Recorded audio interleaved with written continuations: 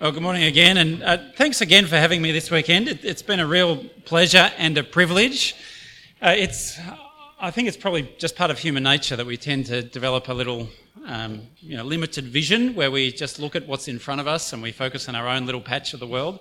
And I always find it really deeply refreshing to get out of Sydney and to visit another church and to see that God is at work. Not only in Hornsby, but also in Port Macquarie, and that reminds me that he's at work to the ends of the earth. So thanks for the encouragement of being with you and for your fellowship this weekend. It's been a really deep encouragement to me. We're working through these great biblical truths summarised for us in the Apostles' Creed, not all of them. And so we're skipping over now the resurrection, that's going to be assumed, and jumping to Jesus' ascension. We started yesterday morning looking at the Lord Almighty, the sovereign God in an anxious world, maker of heaven and earth, the creator God in a materialistic world.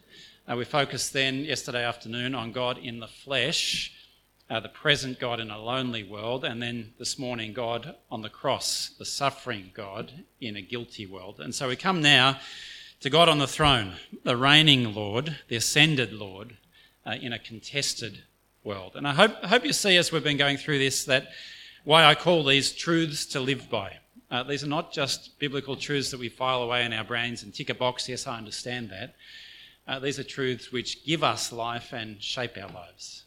And so I'm going to pray that God will continue to do that for us now as we come to his word, particularly in Acts chapter 1. Heavenly Father, we thank you that you didn't leave Jesus, your son, in the grave, but on the third day you raised him again to new life, that through his resurrection you defeated death and opened up the way for us into eternal life. And we thank you also that after 40 days he ascended to heaven and that he is now seated at your right hand and reigns there until the day when he will come again. We pray now that as we reflect on that great truth of Jesus' ascension and his rule and reign at your right hand, that you'd help us to look up to him and to look out to the ends of the earth and to look ahead to the day when he will return. And we pray it in Jesus' name. Amen. Well, I'm in the middle of teaching our second child how to drive. In our family, it's compulsory that you learn on a manual. It's good for them. I'm not sure it's good for us. We're halfway through number 2, so nearly 2 down, 3 to go. One of the things you have to be ready for, especially if you want to teach your kids to drive on a manual, is that the car is going to stall. That's okay in the first few days and weeks when we're learning in a deserted car park, when there's nobody else around and the car stalls and, well, doesn't really matter. It's a very different thing when you stall, as happened just last week on a 3-lane major arterial road in Sydney in the middle of peak hour. And she's panicking and I'm panicking and it's not a good place to be. Stalling is something that catches us, especially in that kind of situation. And I wonder if sometimes you've felt as if the work of God's kingdom has stalled, has been driving along at good speed, nice and smoothly, and then suddenly it's stalled. Or maybe even that it's going backwards. I don't know what kind of discouragements you've experienced in the work of God's kingdom, but I'm sure, like me, you've had plenty. And as you go on in the work of being a Christian, of taking your place, of working alongside brothers and sisters in the work of God's kingdom, I'm sure you'll experience more. It's discouraging, isn't it, when people you've loved and invested in walk away from the faith. When leaders who have taught you and led you, provided even godly example for you, fall into sin and let you down. It's discouraging when your efforts to advance the gospel seem to be frustrated and going nowhere, when your prayers for a sister or a brother or a friend or a workmate seem to go unanswered, when God's kingdom just doesn't seem to be advancing. Our most basic Christian confession is Jesus is Lord. And if Jesus is Lord, shouldn't we expect God's kingdom to be advancing more powerfully and more visibly than it seems to be? Shouldn't the churches be overflowing with people? Shouldn't the church have more political clout? Shouldn't Christian morality be more widely accepted in society? But in fact, the world seems to be going in the opposite direction. The gospel is ignored. Many of the churches seem to be shrinking. Whatever political clout the church may have once had is quickly being lost. Christian morality is in fact being maligned as immoral and marginalised at a frightening pace. What was once considered good is now regarded as evil. What was once recognised as sin is now celebrated on our streets and trumpeted on our TV screens and taught in our schools. If Jesus is Lord, shouldn't the world be different than the way it is? Well, the good news that God has for us today in this passage is the news of Jesus' ascension, that he is Lord, that Jesus is seated at the right hand of the Father, and that he is building his kingdom even if it doesn't look like we might expect. And so when God's kingdom doesn't seem to be advancing, we need to look up to the ascended Lord, to look out to the ends of the earth, and to look ahead to the day when Jesus returns. Those are our 3 points. The first one's the longest, the second's a bit shorter, and the third is shortest of all. So let's jump in. Jesus' ascension is his enthronement as Lord. It's the assurance that he's in control, that he's building his kingdom even when we can't see it.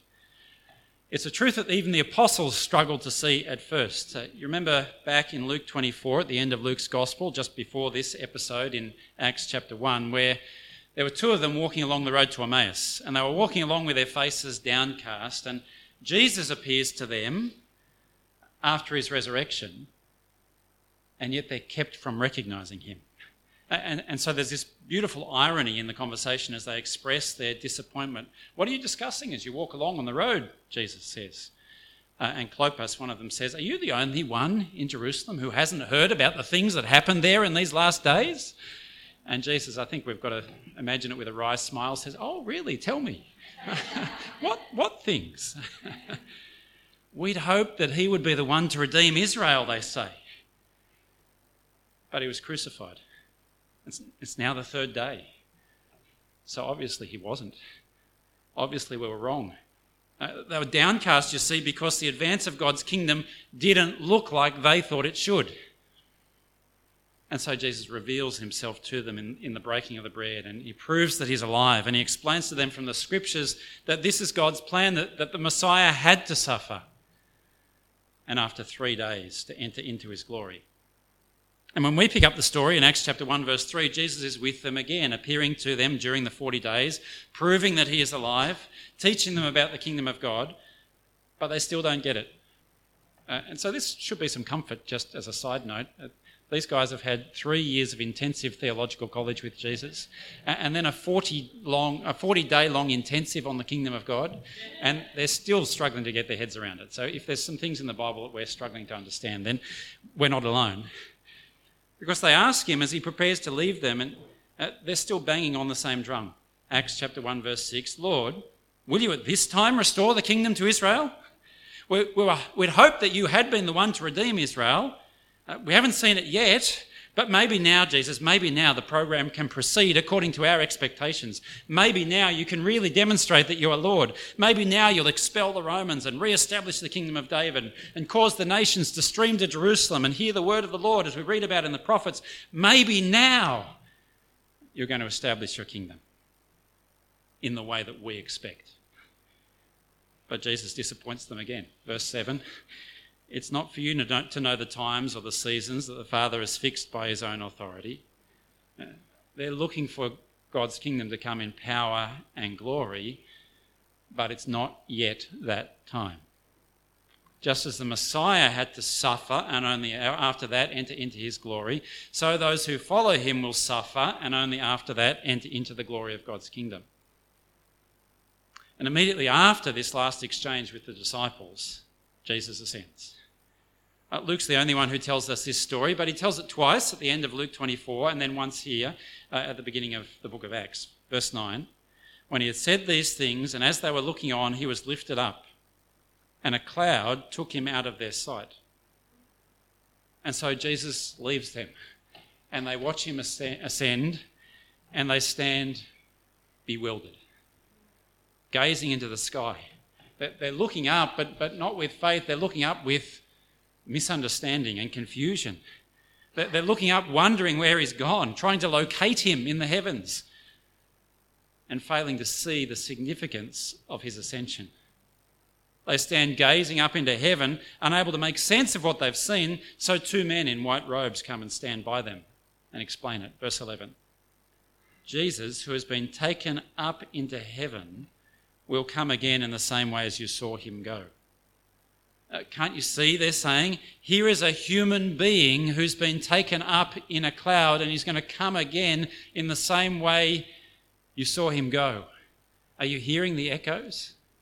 Have you read the prophecy of Daniel? Don't you remember in Daniel chapter 7 where there's a human being, there's one like a son of man who comes in great power and glory to rule over all the earth, and he comes on the clouds of heaven? And don't you see he's been taken up in a cloud in preparation for the day when he's going to come again in the same way on the clouds in great power and glory? He's the Son of Man, the one from Daniel's vision. What you've seen is not yet the fulfillment of that vision, but it's the promise, it's the foretaste, it's the sign that he's the one who will come again and establish God's kingdom in all its glory. And so he's been enthroned. He's been taken up to rule with God.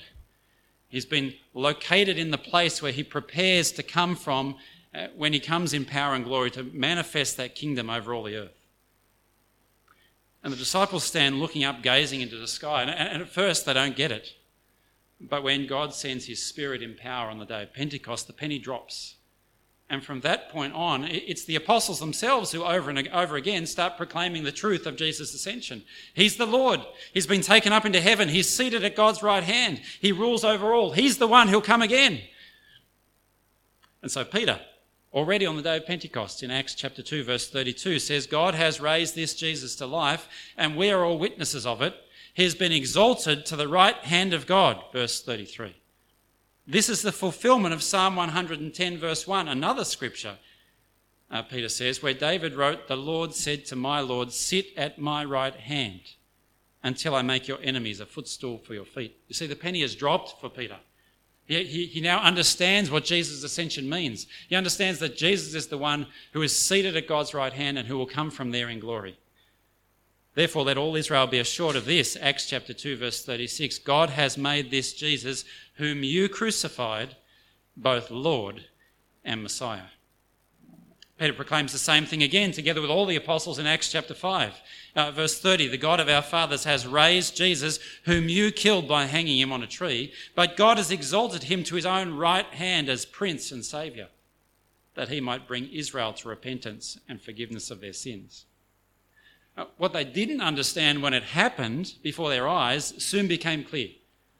Jesus' ascension is nothing less than his enthronement. In fulfillment of Psalm 110, verse 1, he is now at God's right hand in the position of power and authority. He now rules over all things, and so he is the Son of Man from Daniel's vision, who'll come again in power and glory and manifest that victory in his second coming. And that makes all the difference when the gospel's ignored, when the church is maligned and marginalised, when God's kingdom doesn't seem to be advancing. The apostles learned to look up and to remember that Jesus is on the throne. And that enabled them to press on in serving him even when it seemed like everything was against them. Remember Stephen, of course, in Acts chapter 7? He's hauled before the Jerusalem council. He's interrogated by the high priest. And yet he speaks with such great boldness to the very authority that sentenced Jesus to death. And they become enraged. They grind their teeth at him, it says. It's clear that things are not going to end well for Stephen. But he doesn't flinch. He doesn't look back. He doesn't water down the message. He presses on, even when it's clear it's going to end in his own death. How does he do that? Well, by looking up. By looking up to the ascended Lord. Acts chapter 7, verse 55. Stephen, full of the Holy Spirit, looked up to heaven and saw the glory of God, and Jesus standing at the right hand of God. Look, he said, I see heaven open and the Son of Man standing at the right hand of God. and they cry out and they rush together at him and they throw him out of the city and they stone him to death. And from the outside, looking on, it looks like that was the end of Stephen and his influence. Except the Lord to whom he looked up was looking down and working out his purposes even through Stephen's death. The Lord was looking down and advancing his kingdom even through what looked like defeat. And so Luke is careful to add there in Acts chapter 7, verse 58, that there was a young man, a guy named Saul, who witnessed these things and approved of the stoning of Stephen, a young man whose life would end up being turned around when he too looked up. When Jesus appeared to him on the road to Damascus and he sees Jesus on the throne and so gives himself to serving God's kingdom to advance the same kind of preaching that Stephen had been giving.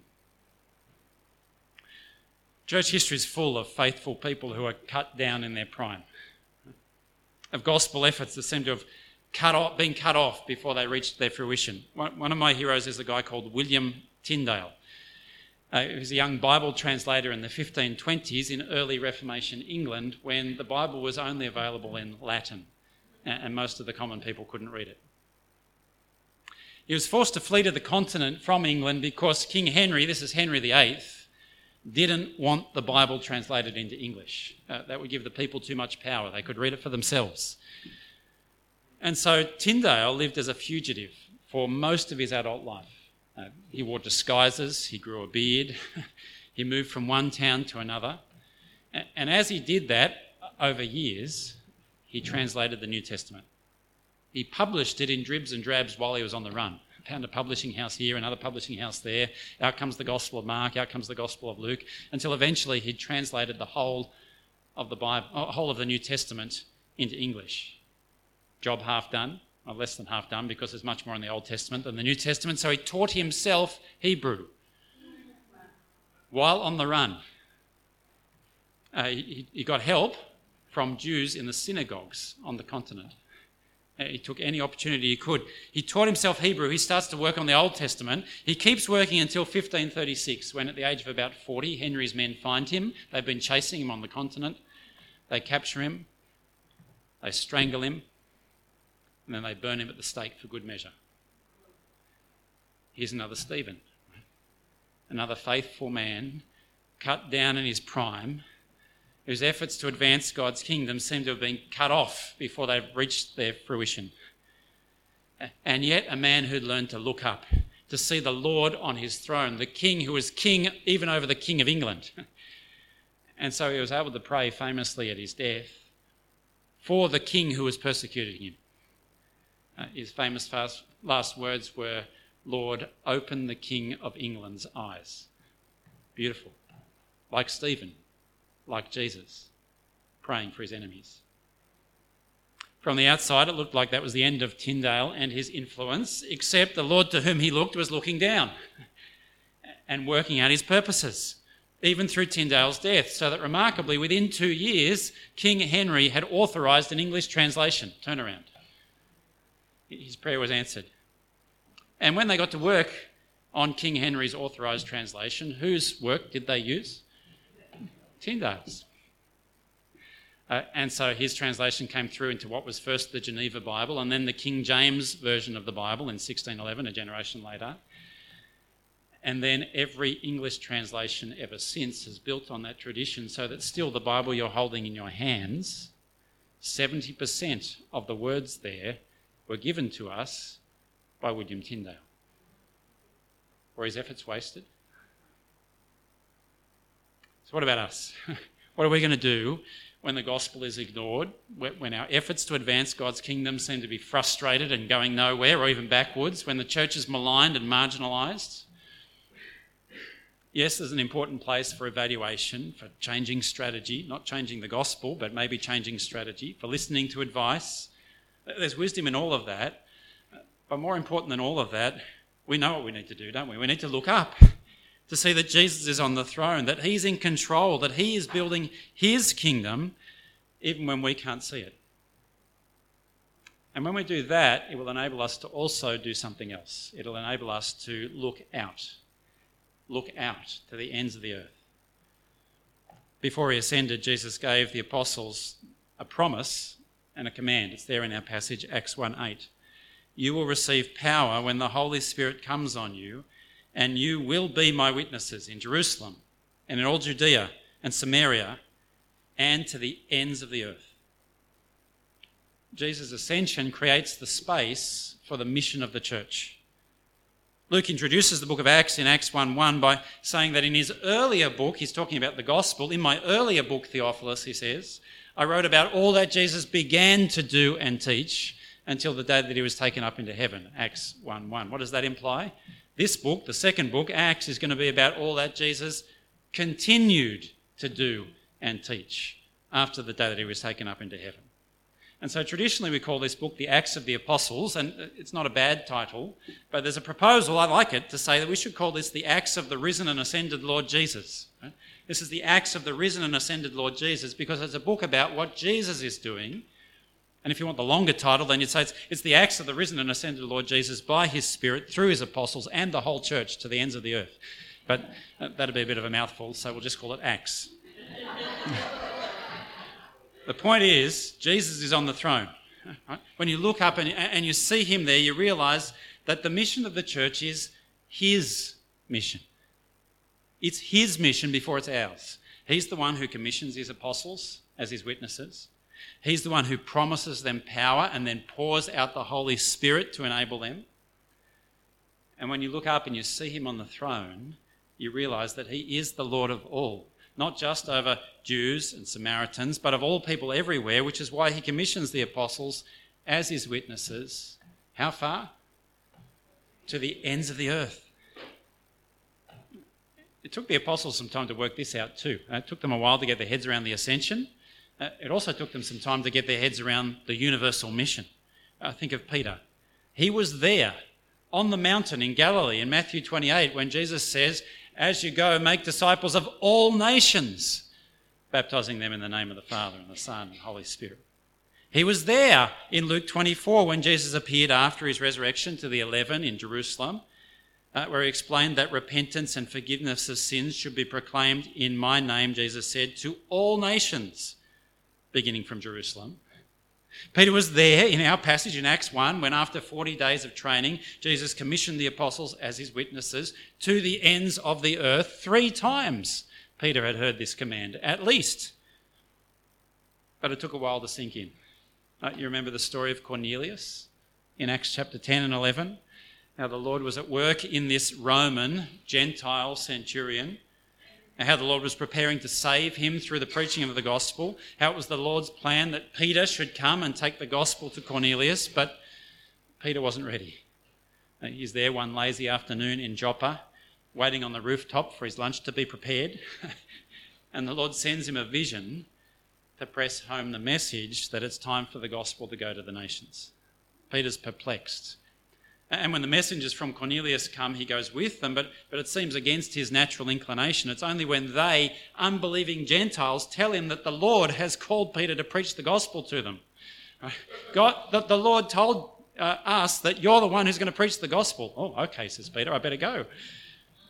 And it's only when he actually preaches the gospel and God pours out his Spirit even on these Gentile believers that Peter finally gets it. Now I understand, he says, that God doesn't show favouritism. Now I understand, he says, that Jesus is Lord of all. Peter learned to look at the ascended Lord. And so he learned that the church's mission is his mission before it's ours. And so he learned to look out to the horizon that the Lord has given us for that mission. And so he learned to play his part in what the Lord is doing to bring salvation to the nations. What about you? Have you learned to look up to the Lord to direct you in your part in his mission, and so to look out to the ends of the earth to see where he wants to deploy you? The job is to be his witnesses. And the role of witnesses is to speak of what we've seen and heard. The apostles, of course, have a unique role in that. They were eyewitnesses of everything that Jesus did from the beginning with John's baptism, all the way through to Jesus' death and resurrection and ascension. And that's why in Acts chapter 1, a little bit after our passage, when they were looking for someone to replace Judas, you remember, the key criterion was it needs to be one of the men who's been with us the whole time from the beginning, who can also be a witness with us of the resurrection. Now, our witness is not like that. None of us were there for the whole story. None of us personally witnessed the resurrection, and so our witness to Christ is dependent on theirs. Our witness to Christ is shaped by theirs and ruled by theirs. We can add our testimony, of course. We can speak about how the Lord has worked in our lives, and that's good and right, and it can be powerful. But the rule for what we say about Jesus, the standard of the truth to which we testify, must always be the witness of the apostles as we find it in the pages of the New Testament. Still, even though the apostles have that unique role, the basic task hasn't changed. You will be my witnesses in Judea and Samaria and to the ends of the earth. We're taken up in that apostolic commission. And the job of witnesses is to speak what we've seen and heard, to tell the story of what God has done in Jesus' life and death and resurrection. We haven't seen it with our eyes, but we've seen it in the pages of the Gospels as the apostles testified to us about it there. The job is to declare Jesus is the one who has ascended, who sits at God's right hand and who will come again to judge the living and the dead. The job is to do that in Judea and Samaria and to the ends of the earth, wherever the Lord might put us. That might be just down the road, or it might be on the other side of the world. The point is, it's his mission, not ours. I grew up thinking that missionaries were extraordinary people. And in many ways they are. But I loved reading biographies, William Carey and Hudson Taylor and Eric Liddell. That was the stuff of my summers, reading these fantastic biographies of the great heroes of the modern missionary movement. The stories were so remarkable, so extraordinary, that I thought those missionaries must be a rare breed. And then I got to uni and I met this guy called Matt. He was almost exactly like me. Brought up in the suburbs, public school education, average kind of family, Christian, doing a degree at Sydney Uni. And so it took me by surprise when he told me that his plan was to translate the Bible for a people group in northeast India, the Rajah people who didn't yet have the Bible in their own language. He seemed so ordinary. And yet that was such an extraordinary task. He met a girl called Donna, they married, they studied at theological college, they signed up with Wycliffe Bible translators, they went to far north India, and they've been there 20 years. When they arrived, the language group, the Rajah, didn't have their language in a written form. So how do you translate the Bible when there's no written form yet? It was only an oral language, about 200,000 speakers of this language group. Matt came back to Australia, did a PhD at ANU in Canberra. The PhD was working out a script for this language. They went back and they've started to translate the Bible in this script. They chose the letters for the sounds. They borrowed from other languages round about. They produced dictionaries. And he and Donna have begun training people in writing the language and then translating the Bible. And they did the Gospel of Mark and then Luke and then parts of Genesis. And they're still going. One of the beautiful things they did is they started writing Christian songs. This one always makes me tear up. The first ever Christian songs in that language. I was speaking to Matt last time I was out and he said, I wrote this song and my prayer is, this is a bold vision, my prayer is it'll have the same kind of influence on Rajah culture that Amazing Grace has had on English culture. Amen, right? But every time I come back, like they come back from a break and we catch up, I'm struck at how ordinary they are. They struggle with disciplining their kids. They get sick, their car breaks down. They wear thongs. They're just ordinary people like me who looked up to the ascended Lord and so looked out to the ends of the earth and prayed that the Lord would show them the tasks that he had assigned for them. And so that's the question to ask, isn't it? What tasks has the Lord assigned to you? Where's he calling you to bear witness? It might be just around the corner, or it might be at the ends of the earth. The key is to look up and to look out to find your part in his mission, and so join in. And one other benefit of when you do that is that you learn to be content with the task that he's assigned to you. I was chatting to a Presbyterian minister the other day and asking him about his plans for future study. He's spoken to me several times in the past. I want to do a Master of Theology, then I want to do a PhD, and I want to get into some kind of scholarly work. And so I was catching up. I said, how's the plan going? He said, you know what, Murray, I'm a little bit older, a little bit wiser. I've realised that's not for me. The Lord has called me to be a pastor.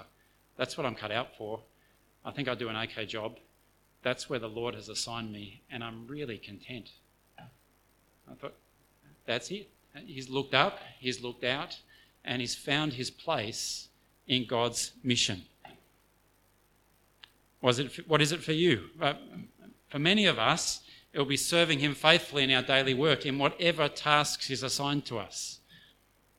Using our gifts to serve in the little pocket of God's kingdom that we call Port Macquarie Presbyterian Church. Raising our children, teaching Sunday school, serving on the music roster, speaking about Jesus with our non-Christian family and friends. For many of us, it's going to be very ordinary. But it will be anything but. Because the living Lord who sits on the throne is at work even through you as you bear witness to Jesus to extend his kingdom to the ends of the earth. When we learn to look up to see him there, and so also to look out to the ends of the earth, we also learn finally and more briefly to look ahead to Jesus' return. Back in Acts 1, that's what the angel says to the apostles, verse 10. They were looking intently up into the sky as he was going, when suddenly 2 men dressed in white stood beside them. Men of Galilee, they said, why do you stand here looking up into the sky? This same Jesus who's been taken from you into heaven will come back in the same way you've seen him go into heaven. You see, Jesus' ascension creates the space for the church's mission until Jesus returns. And so in the period between his ascension and his return, that's the task where he's witnesses to the ends of the earth. But he will return. And when he does, he'll complete the job himself. He'll come back, the angels say, in the same way you saw him go into heaven. How did he go? Personally, bodily, visibly, and a cloud took him out of their sight. How's he going to come back?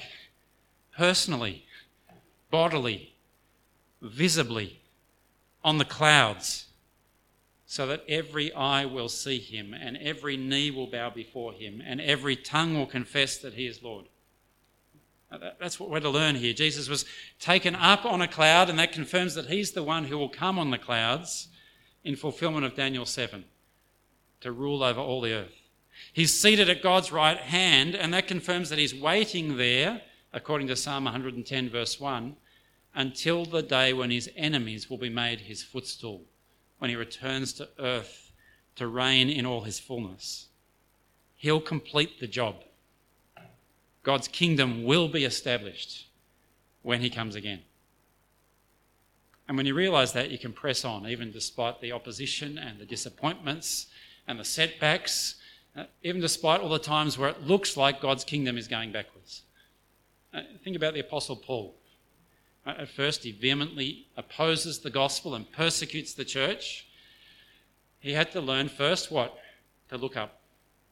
Jesus made sure of that when he appeared to him on the Damascus road. You have to learn what next?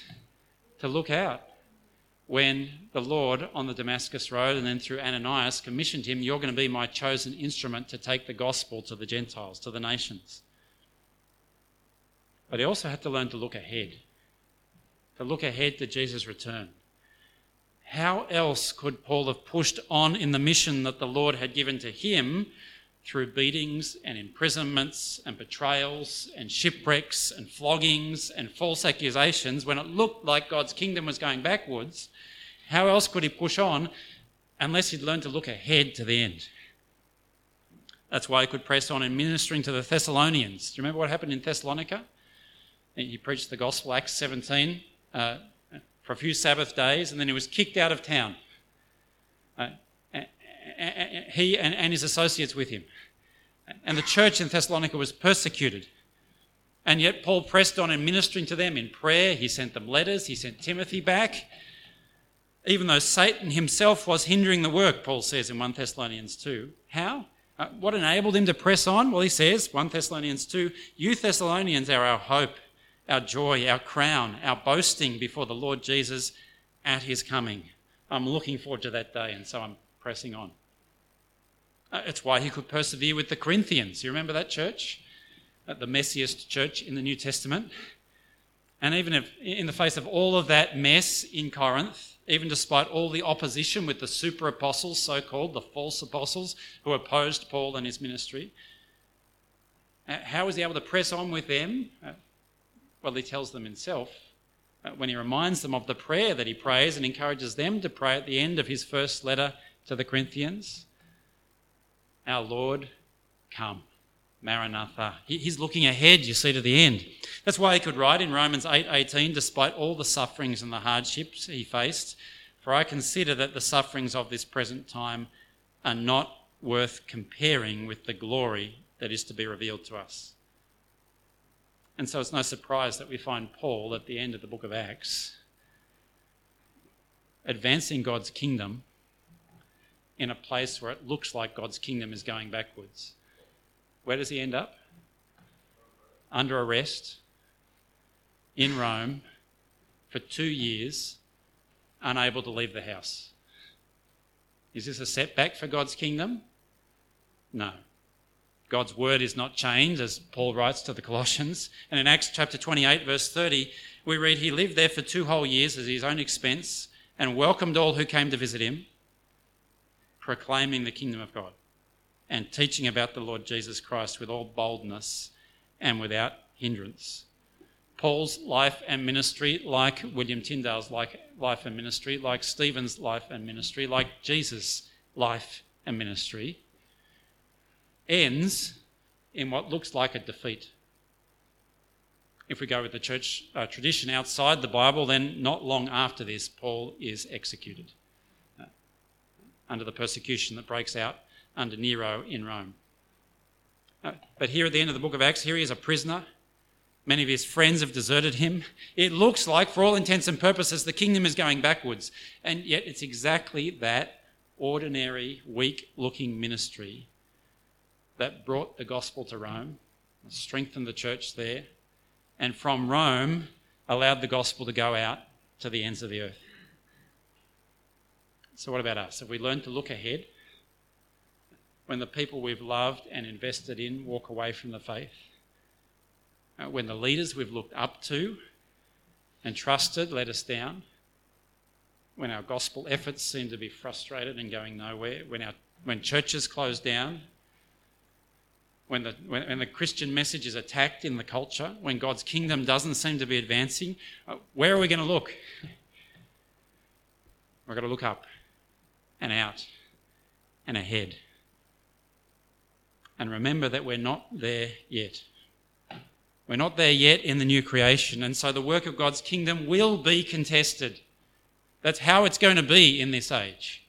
It's only through suffering that we'll enter into the glory. And so God's kingdom will be contested and opposed and confused and shot through with sin and failure. But Jesus is on the throne, and so we can press on. I got a call the other week from a friend who's now a minister, was a student. He left college bright-eyed, bushy-tailed, ready to change the world, ready to preach the gospel and advance the kingdom. The church to which he was called was moribund. It was tied up in traditionalism, which buried the gospel. It was stuck in a time warp 50 years ago, if not more. It was disconnected from the local community. The leaders seemed to be more interested in maintaining the status quo than in leading any kind of renewal in gospel-centred ministry. The church, to no surprise, was having very limited impact in the world, and so he began gently, slowly, over a couple of years, to challenge the church to change and reform. He preached the gospel, he called for repentance and faith, he worked with the elders, he led to conflict and opposition and heartache and he had to leave. There's no doubt he contributed as well. He'd be the first to confess he wasn't entirely innocent. Whenever these kinds of things happen in churches, it's complicated. It's messy. There's no doubt it could have been managed differently. But there he is, burnt out, disillusioned, wondering where to next. What do you say to him? I didn't know what to say except to pray. We prayed, and it was him at the end of the conversation who put it in perspective. He said, I've got to make sure I learn the lessons. He said, I need to take some time out. I'm burnt out. I need to be refreshed and renewed. But the bottom line, he said, is Jesus is on the throne. I'll get back into it soon enough, right? There's a guy who's learned to look up and look out and look ahead, and I've got no doubt he will get back into it soon enough. And in his weakness and amidst those struggles, the Lord who's on the throne is advancing his kingdom. Let's pray. Heavenly Father, we thank you that you have raised Jesus from the dead, that he is seated at your right hand, that he has poured out his Spirit on the church. And so we pray that you would teach us to look up to him, to remember that he is seated on the throne, so that when we face difficulties and setbacks and disappointments in the work of your kingdom, you'll enable us to keep looking out to the ends of the earth and looking ahead to the day when he returns. And we pray it in Jesus' name. Amen.